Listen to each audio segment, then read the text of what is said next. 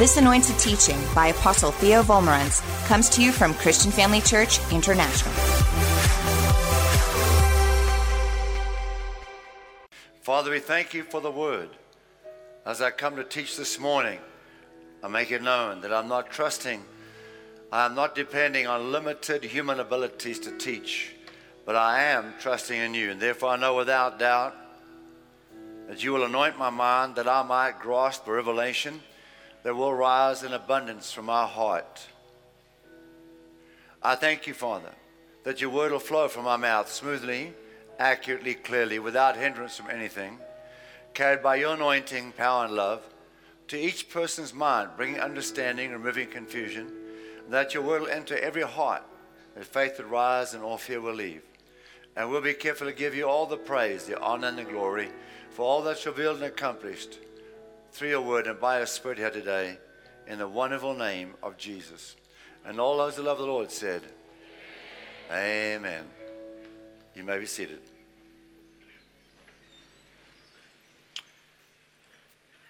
My message is titled, Living in God's Favor. Living in God's Favor. This teaching will set you free. It'll spring you into blessing that you never imagined would be possible. The first step into the Father's favor is to truly believe that God wants to bless you. How many of you truly believe that God wants to bless you? Are you fully persuaded? Well, today you will become fully persuaded. Remember that a covenant is total giving from two different parties to each other. If I were to enter a covenant with someone, with you, then you would give everything you own to me and I'll give everything I own to you. Even our lives would give to each other.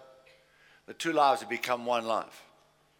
They share all their assets, their liabilities with each other. The two lives become one. Now God has done that with you and me.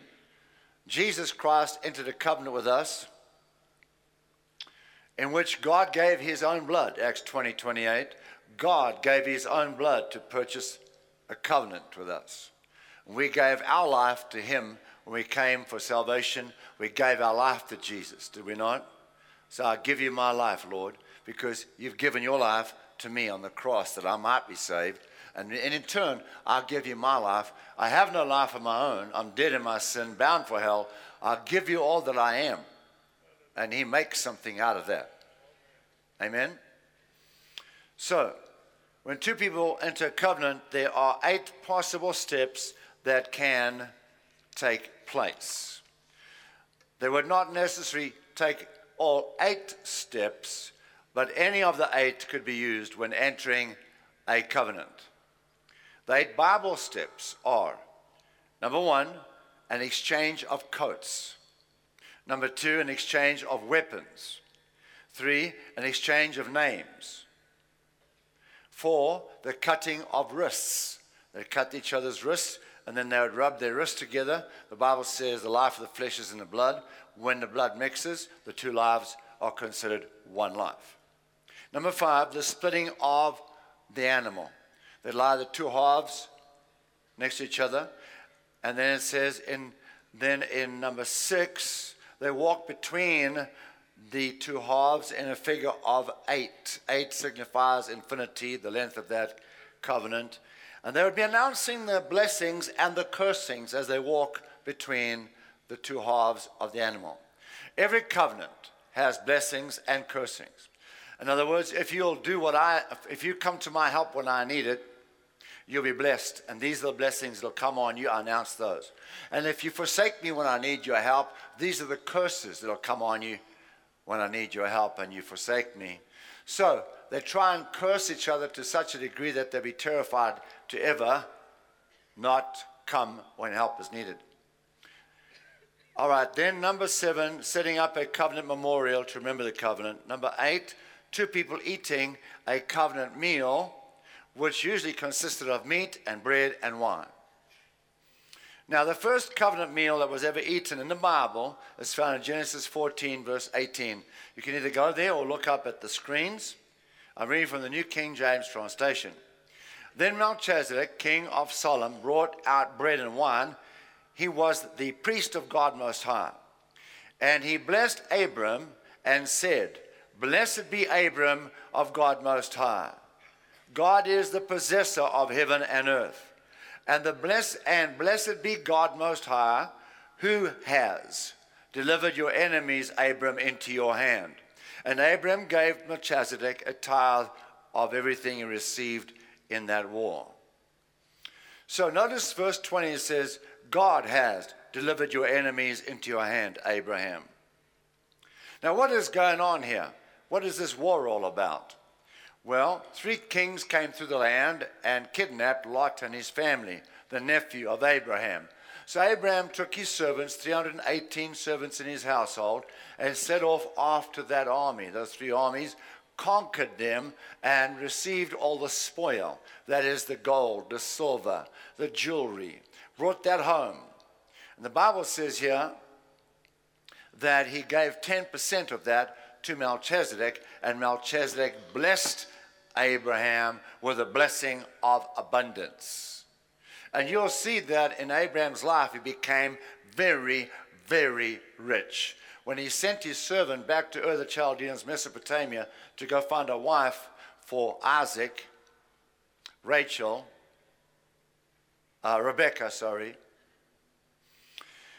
they took 10 camels loaded down with precious stones and jewelry and gold and silver to give her as an invitation to come get married. Wouldn't that be nice, ladies? Okay. So we see that they ate the covenant meal together. In doing that, God is in the process of entering a covenant with Abraham. God is. Since Abraham and all his children will belong to God in that covenant, then God can bring Christ to the earth through Mary legally. Remember, God gave the earth away to Adam. He said, Adam, I give you dominion over all the work of my hands. Rule as the owner. And then Adam sinned and submitted by doing that to the devil, and Satan seized Adam's authority and used that authority against man from that day on.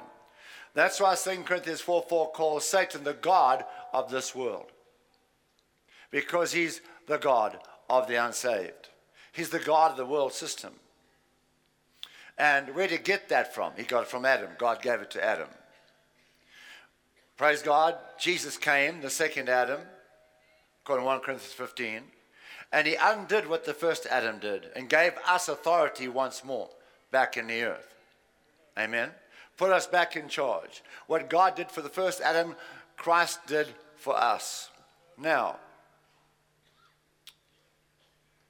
since Abraham and all his children belong to God in that covenant, God said to Abraham, I'm on the outside looking in. I have no access, no authority in the earth. I need to have authority to rescue man from their dilemma. Make a covenant with me, Abraham, where everything you own becomes mine and everything I am and own becomes yours. Our 2 lives have become one life, Abraham. So Melchizedek, Christ, came to the earth to set up that covenant with Abraham.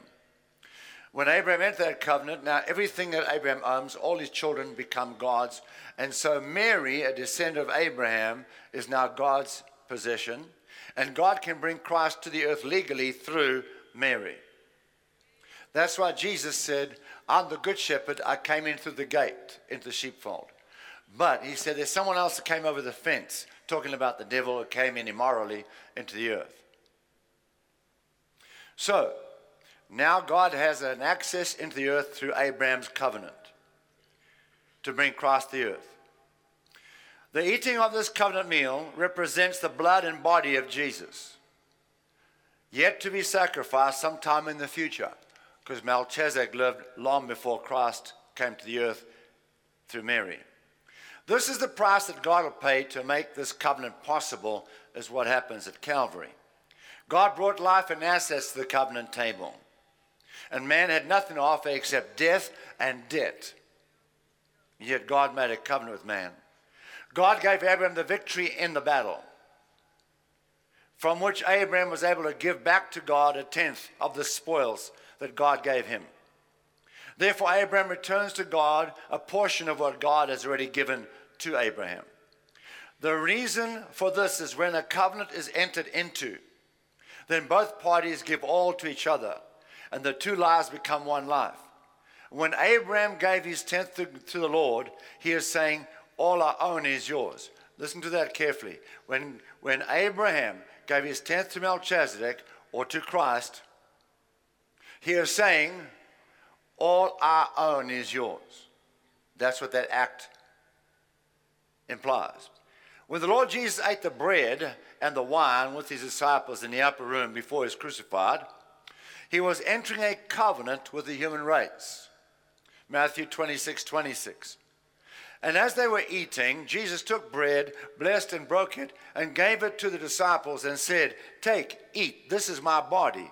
Then he took the cup and gave thanks and gave it to them, saying, drink from it, all of you, for this is my blood of a new covenant.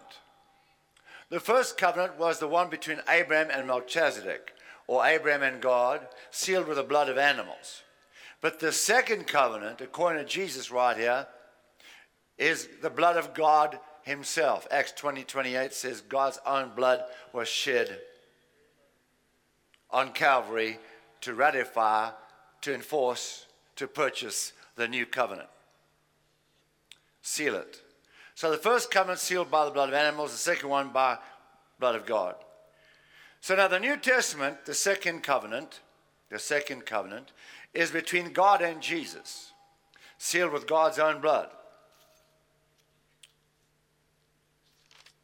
When Abraham ate the covenant meal with Melchizedek and tithed, that was all types and shadows of Jesus, our covenant sacrifice, who would die for our salvation.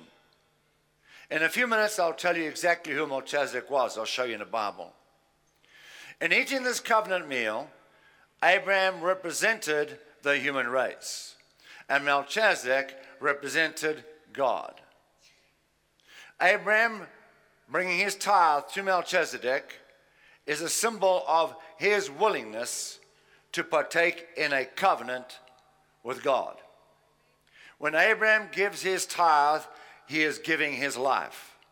When I give my tithe to God, I'm giving 10% of all I am and all I can do to earn money.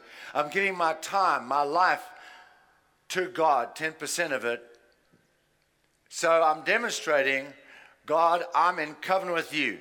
I give all, you give all. I'm walking in that relationship. In eating this covenant meal with Melchizedek, Abraham represented the human race. Abraham bringing his tithe to Melchizedek is a symbol of his willingness to partake of this covenant. And eating the covenant meal, this represents the life of Jesus. That covenant meal represents the life of Jesus to be sacrificed. Jesus said, this is my body, sacrificed for you.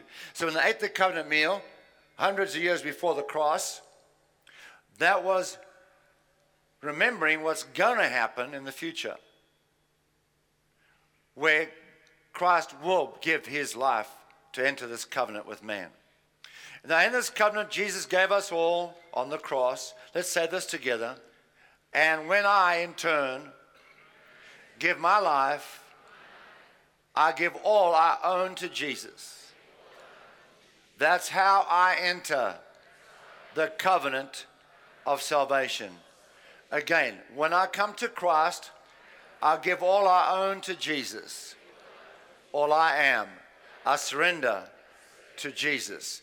That's the only way to enter the covenant of salvation. Do you understand that? Some folks got this idea, I just have to come to church and accept Jesus. People like that don't get born again. They don't. They might have religion, but they don't have salvation. The only way to salvation, hear me now, is when you come to God and say, God, I'll give you my life. I'll give you my life. You gave your life to me to purchase salvation. I'll give my life to you to save it. If I don't give my life to you to save it, I can't be saved. Do you understand that, family? There's only one Lord. Jesus must be Lord of my life, not me. I have to change lordships. I'm running my own life until I come to Jesus. I say, Jesus, done now. I'll give you my life. You are my Lord. You run my life. There's a big difference between salvation and religion. Are you tracking me, church? Okay, this is very important. That is, at least. Now let's have a look at the New Testament. This is after death and burial and resurrection of Jesus, right? Let's see what the book of Hebrews says, reflecting on Abraham and Melchizedek. This will throw a lot more light on the subject. Hebrews 6:20, NIV translation. Jesus has become a high priest forever in the order of Melchizedek. What does this mean? Jesus became a high priest forever in the order of Melchizedek. This is saying Jesus is carrying out the instructions God gave to Melchizedek. When is Jesus carrying this instruction out? Right now in heaven on the right hand of God. Jesus is carrying out the order, the instruction God gave to Melchizedek. And what would that be? Let's find out. Hebrews 7:1. This Melchizedek was king of Salem and priest of God Most High. He met Abraham returning from the defeat of the kings and blessed Abraham. And Abraham gave Melchizedek a tenth of everything. First, Melchizedek's name means king of righteousness. Then also king of Salem, which means king of peace. Melchizedek is without father or mother. He has no father or mother. Without genealogy, he has no descendants. Without beginning of days or end of life. There's no record of his birth, no record of his death. He was never born, he never died. He is like the Son of God, he remains a priest forever. He is eternal. So who is it? It is Christ. Melchizedek is Christ who came to the earth hundreds of years before he was born in a manger in order to enter a covenant with Abraham to bring salvation to the human race. Verse 4. Just think how great Melchizedek was. Even the patriarch Abraham gave him a tenth of the plunder. Melchizedek collected a tenth from Abraham and blessed Abraham who had the promises. Here on earth, mortal men receive tithes. So, when we tithe this morning, the leadership of the church receives the tithes. Whatever church you belong to, when you tithe there, the leadership of that church receives the tithes. So here on earth, mortal men receive the tithes. But, read on, it says, but there in heaven, now, Jesus receives the tithe, of whom it is witnessed that he lives. So say this, when I bring my tithe to church and give it to mortal men, I am also, at the same time, bringing my tithe to Jesus, who receives it now in heaven. That's what this said in the Bible, the New Testament. So what is the order God is talking about? It is the order of God's covenant of blessing. Say that. It's the order of God's covenant of blessing. The blood was shed to bring about a covenant to bless humanity. There is the order where God gives abundance to us and we in turn return the tenth of what he has given to us. That's the principle Melchizedek and Abraham operate in, where God gives us abundance like he did to Abraham in the conquering of those three kings. And then we return 10% of that to God. You see, when we have this covenant operating, then God starts to give abundance to us. And as long as we keep giving him 10% of all that he gives us, it increases. The abundance increases. That's how this blessing, this covenant blessing of Melchizedek works. The order of Melchizedek. Now, the tenth represents or demonstrates that we are participating in this covenant of blessing. This covenant of giving our lives to each other. Say that my tenth represents, that says, demonstrates. Say that the tenth that I give demonstrates that I'm participating in this covenant of blessing. This covenant of giving my life to God. So when I give my tenth or tithe to God, I'm giving my life to God. The 10% of all my increase belongs to God. In other words, we are bringing our tithe to Jesus, our high priest. Jesus will receive them, and Jesus will bless us with this covenant of blessing. This covenant blessing from Jesus takes place when I bring my tithe to church. We see that tithing was a covenant practice then, a covenant practice. The children of Israel are about to attack Jericho as they cross into Canaan, the land of their inheritance. God gives them some instructions before they go into Canaan. Joshua 6:17. The city and everything in it must be completely destroyed. Everything made from silver, gold, bronze, or iron is sacred to the Lord and must be brought into the treasury, into the temple for its running costs. Okay? So the silver and gold, etc., must be tithed. It must be a tithe back to God, a tithe of the spoil they will inherit when they conquer Jericho. When they conquer Jericho. So why would God tell them to kill everybody in the city? And why would God tell them to kill everybody in Canaan? Because the Canaanites were pagan worshippers. They sacrificed their babies to Baal on the altar of sacrifice and burnt them. They had sex with animals. They worshipped idols. And God did not want them, their time of judgment had come, God did not want them to contaminate his people and destroy the seed that's coming through the generations to Mary to bring salvation to the earth. So God had to protect that seed from all of that demonic activity. So he said, kill them all. For our salvation's sake. Are you tracking me, church? Now then.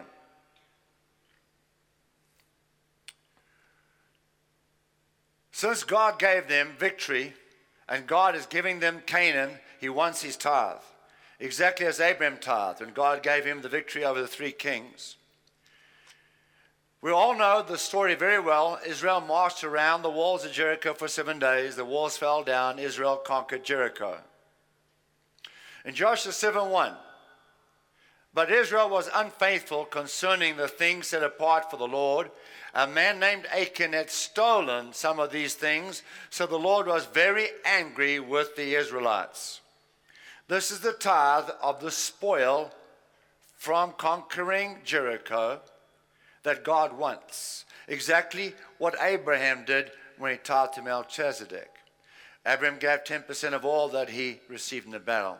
God requires a tithe from Jericho for giving Israel the victory in that battle over Jericho. Joshua 7:2 says, Joshua sent some of his men from Jericho to spy out the land of Ai. Ai is a tiny little town, much smaller than Jericho. When they returned, they told Joshua, it's a small town. It won't take more than 2,000 or 3,000 of us to destroy it.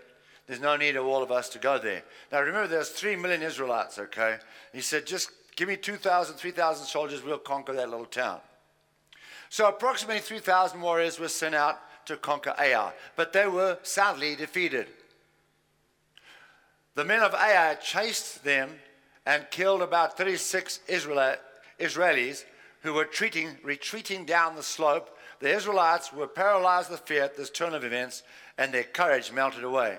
Joshua and the elders of Israel tore their clothes in dismay, threw dust on their heads, and bowed down, facing the ark of the Lord until evening. But the Lord said to Joshua, get up. Why are you lying on your face like this? Israel has sinned, watch this, and broken my covenant. Now he could have said Israel has sinned and broken the 10 commandments. Tithing wasn't part of the 10 commandments. When Moses came down the mountain, 10 commandments didn't have tithing on there. He could have said, you've broken the law.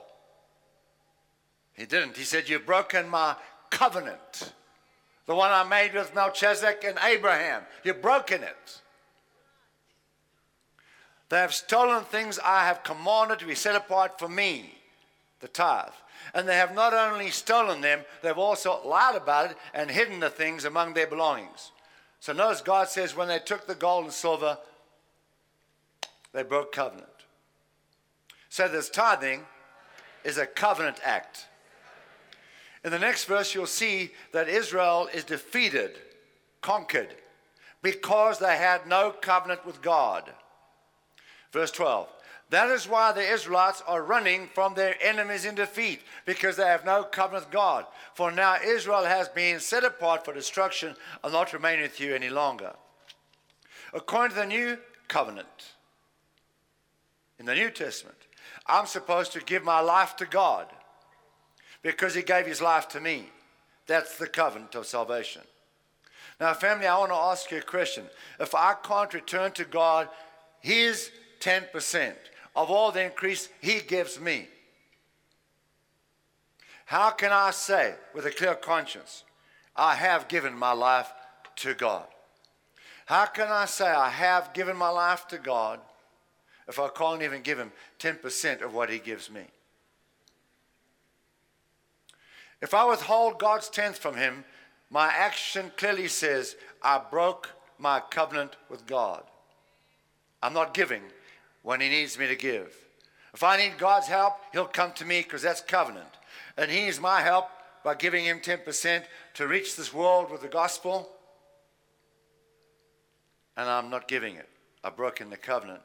Because Achan took God's tithe, 36 Israeli men died.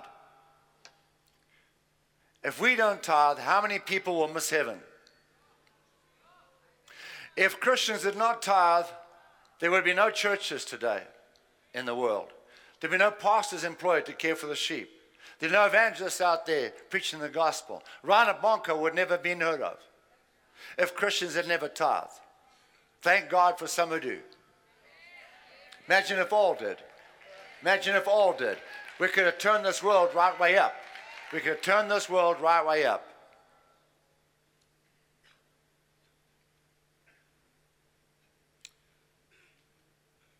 God instructs us to tithe for 3 reasons. Number 1, by tithing we are actually participating with Jesus' effort to bring the lost world to salvation. Jesus died for the lost world. We are financing that and participating in his ministry when we tithe, getting behind him in the scrum. Number 2, our tithes are to open the windows of heaven above us so that God can abundantly bless us in every way. Every way. The third reason for tithing is to close the door on the devil. God said, in Malachi 3:11, I will rebuke the devourer, the devil, for your sakes, when we tithe. As we have seen, tithing, what belongs to God, breaks the covenant. Taking what belongs to God breaks the covenant. And when Jesus ate the covenant meal with his disciples in the upper room, he said that the wine represents his blood and the bread his body. Therefore, when Abraham and Melchizedek ate the covenant meal together of bread and wine, it was a type and a shadow of Jesus' sacrifice at Calvary. By eating this covenant meal, Melchizedek was saying to Abraham, by eating the covenant meal, Melchizedek, Christ, was saying to Abraham, I want you to enter the blessing of prosperity that I will purchase for you on the cross in the future. Abraham, I want you to enter with me into the blessing of prosperity that I will purchase for you on the cross in the future. That's what Melchizedek was saying to Abraham, and Abraham tithed, and guess what? He received it. He was blessed mightily and became very rich, very successful, lived to be a ripe old age. After eating the covenant meal with Melchizedek, Abraham tithed into that covenant, demonstrating that he had faith in the covenant, that he wanted to participate in the covenant. So this tithing is a covenant act. So those who don't tithe are really walking in fear. They're not walking in faith. They're afraid they won't have enough money if they tithe. That's a lie from the devil. They have no confidence in the covenant. By not tithing, they are demonstrating, I don't believe in this covenant. They don't believe that their covenant partner, Jesus, will meet their financial needs. So they choose to not participate in the covenant. They're going to try and make it on their own. This now becomes an open door for the devil to steal from them. The Father cannot protect them from Satan, the thief. You see, Malachi 3:9 says, "You are cursed with a curse, for you have robbed me." So what curse is that? It's the open door through which the devil can attack them. That's what that curse is. Not God cursing somebody. It's the devil's access. He has access to attack them. The solution is not fasting and praying. He said, "Bring all the tithes into the storehouse, that there may be food in my house. And try me now in this, says the Lord of hosts, if I will open for you the windows of heaven and pour out for you such blessing, there will not be room enough to receive it." So he says, if you'll tithe, I'll open the windows and bless you. So the curse refers to in verse 9 is the open door through which the devil can attack those who break the covenant of God by not bringing his portion of their increase to him.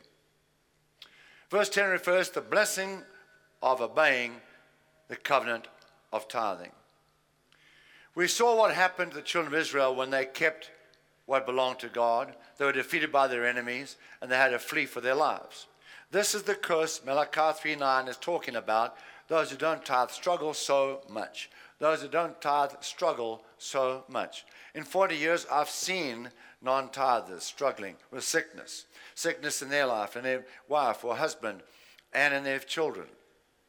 I've seen them suffer from financial lack. I've seen things go wrong in their children, never work out right. They'll try and try, but they're on a roller coaster they can't get off of.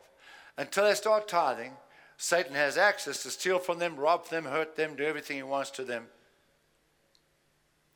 It's not worth it. Fighting demons without authority. Not worth it. Those who are tithers can stand confidently against the financial storms of life. I can never guarantee you that all the economies of all the worlds are going to be great and perfect all the time. But no matter what the economy is, when you are a tither and standing under open heaven, you can command the blessings that Jesus bought for you on the cross to come to you, and they will. God can bless your life. God is not dependent on the earth's economy. And he will. When God touches someone's life, nothing can stop that person from rising to the top.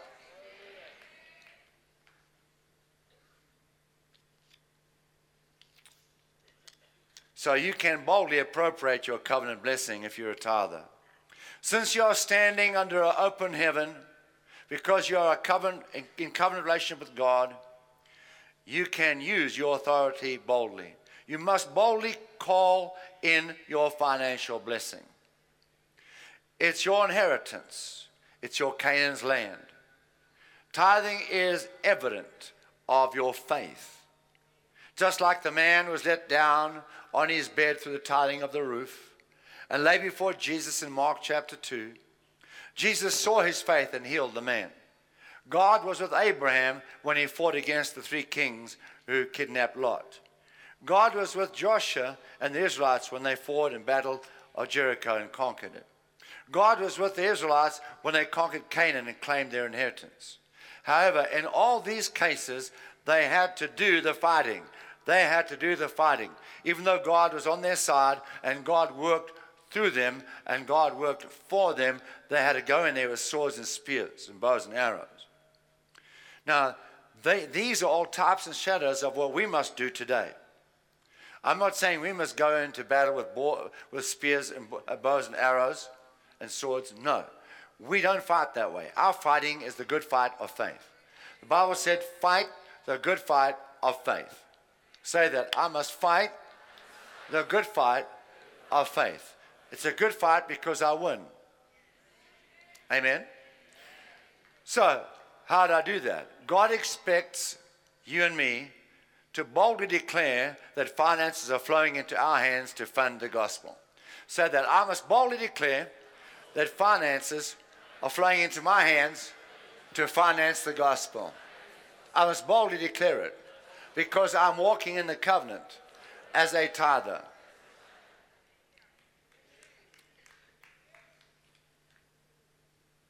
And when we say that, standing in our covenant authority, God sends abundance to us. And then when we receive that abundance, we give him 10% of it. And the good news is you get to keep 80% or 90% of everything God gives you after you've tithed and given offerings. However, if I do not get up and boldly proclaim that Satan is bound over my finances, it's not going to happen. I must get up and boldly proclaim that Satan is bound over my finances. Otherwise, it will not happen. If you do not boldly declare that the angels are loosed to bring the finances to you, it will not happen. The Bible said angels are ministering spirits sent forth to minister for those who will inherit salvation. It didn't say the angels will minister to you, it said for you. For you. Like a waiter in a restaurant. You say, I want this to eat, the waiter goes and gets it and brings it to you. That's what the angel does, exactly that. The angels are waiting to hear what you say to them. Angels, I release you, go and get my finances and bring it to me. When you do that, the waiter goes off and does it. Angels are ministering spirits sent forth to minister for those who are heirs of salvation. You must release your angels. Some angels stand by somebody's life their whole 70, 80, 90 years and they never get commissioned. Never get put to work. Why? Because Joseph's just humble. He won't say anything to his angel. He's too humble. No, he's too stupid.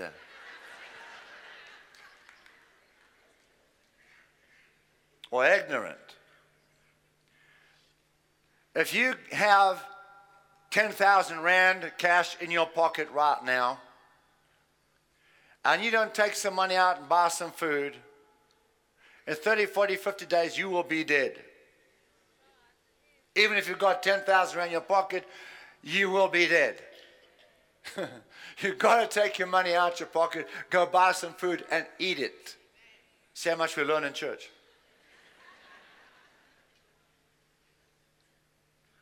You got to spend your money to buy food. Now you can die defeated. You can die defeated with a heart full of faith. A heart full of faith if you don't spend your faith. How? By boldly declaring that finances are flowing into your hands so I can finance the gospel. I've got to spend my faith by saying, I declare finances are flowing into my hands so I can finance the gospel. And if you're a tither, God is ready to bless you with as much money as you are able to believe for. I'm here to tell you right now, God is willing to bless you with as much money as you are able to believe for if you are a tither. Because whatever he gives you, some of it's going to the gospel, and God knows you're not a miser, you're not controlled by money. It's only those who can't tithe that are controlled by money. But tithers are free from that. Tithing says, I'm free, God is my God, money is not my God, it's my servant.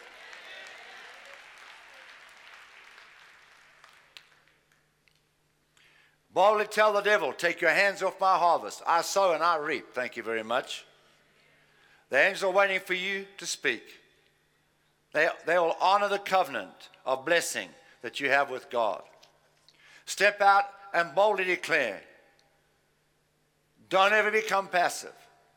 Be aggressive in using your faith to declare into the spirit realm, I'm blessed of God. But there's times in my life when the devil has been trying to hinder the churches or whatever it is, and I will close the windows and the doors and I'll draw the curtains.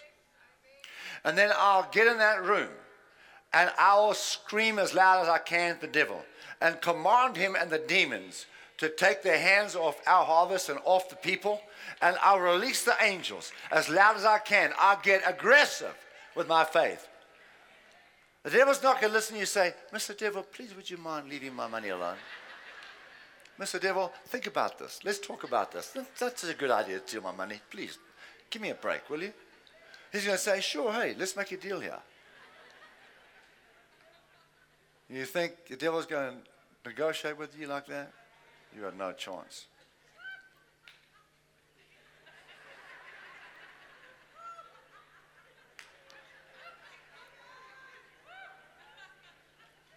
We must confess that God is prospering me and Satan is bound over me.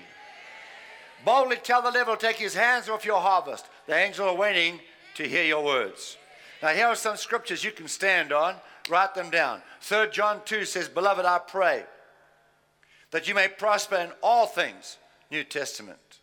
2 Corinthians 8:9 tells us Christ became poor that we might become rich. New Testament. 1 Timothy 6:17 says, Trust in God who gives us richly all things to enjoy. New Testament. Matthew 6:32. Your heavenly Father already knows all your needs. Jesus said, and he will give you all you need from day to day if you live for him and make the kingdom of God your primary concern. Well, if I'm saying, God, prosper me so I can finance the gospel, then I am making the kingdom of God my primary concern. Philippians 4:19, Amplified. And my God will liberally supply, full to the full, your every need, according to his riches and glory by Christ Jesus. According to his riches and glory by Christ Jesus. Not according to earth's economy. Let us meditate on these scriptures and claim them as ours. And whatever you are trusting God for, whatever you need, whatever you're believing for, boldly declare it's yours after meditating on these scriptures. Claim it, because the Father's waiting to bless you. The Father's eager to bless you. And you are living in a covenant of blessing with God. You are his child. And he loves you. 2 Corinthians 9, verse 7, the Amplified translation. God loves, he takes pleasure in, prizes above other things, and is unwilling to abandon or do without a cheerful, joyous, prompt to do it giver whose heart is in his giving. Now have a look at that. It says God loves. He takes pleasure in a cheerful giver. He prizes above other things a cheerful giver. He is unwilling to abandon a cheerful giver.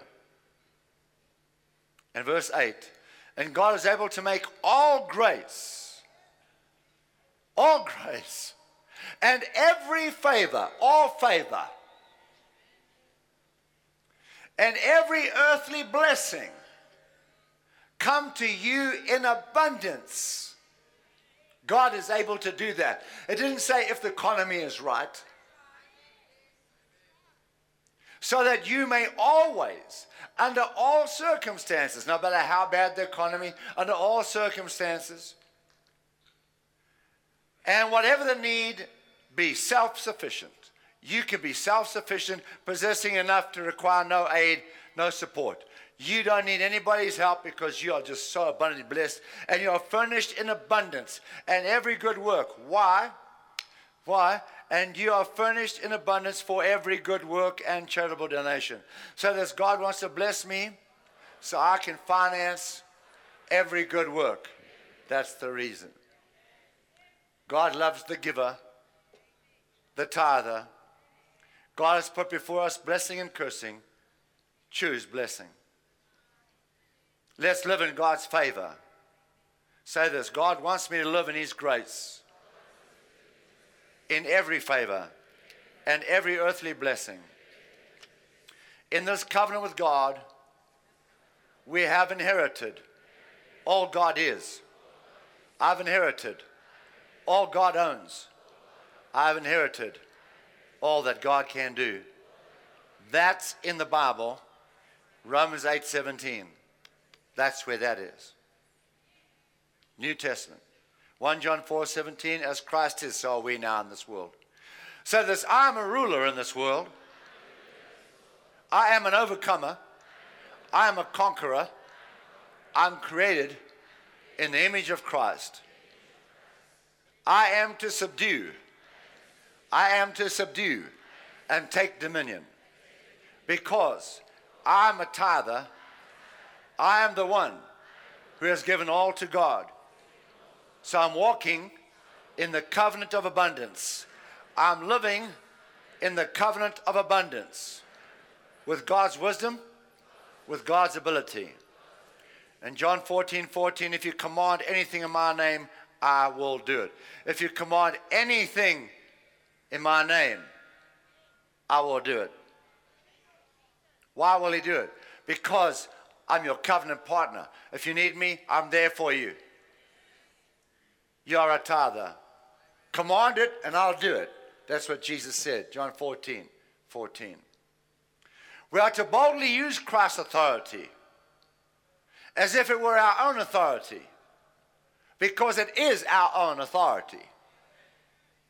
Say this: Christ's authority is mine because of the blood covenant. Command the abundant blessings that God paid for to come to you. Say, today I command the abundant blessing of God that he paid for to come to me. And he'll do it for me with confidence, because he knows he can trust me to return his 10% to him. Thank you, Jesus.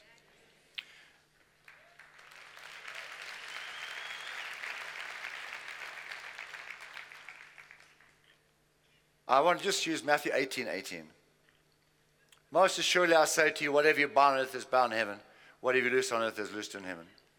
Jesus is saying, whatever you command in my name, I'll do it. So whatever you allow on earth, I will allow it. Whatever you don't allow on earth, I will make sure it doesn't happen. I'll back you up. You have total authority around here. Did you know who you are? You're standing under open heaven. You're God's child. Thank you for joining us during this episode of Living Life with Dr. Theo and Bev Vollmerans. We hope that through this inspired teaching, you had an encounter with God.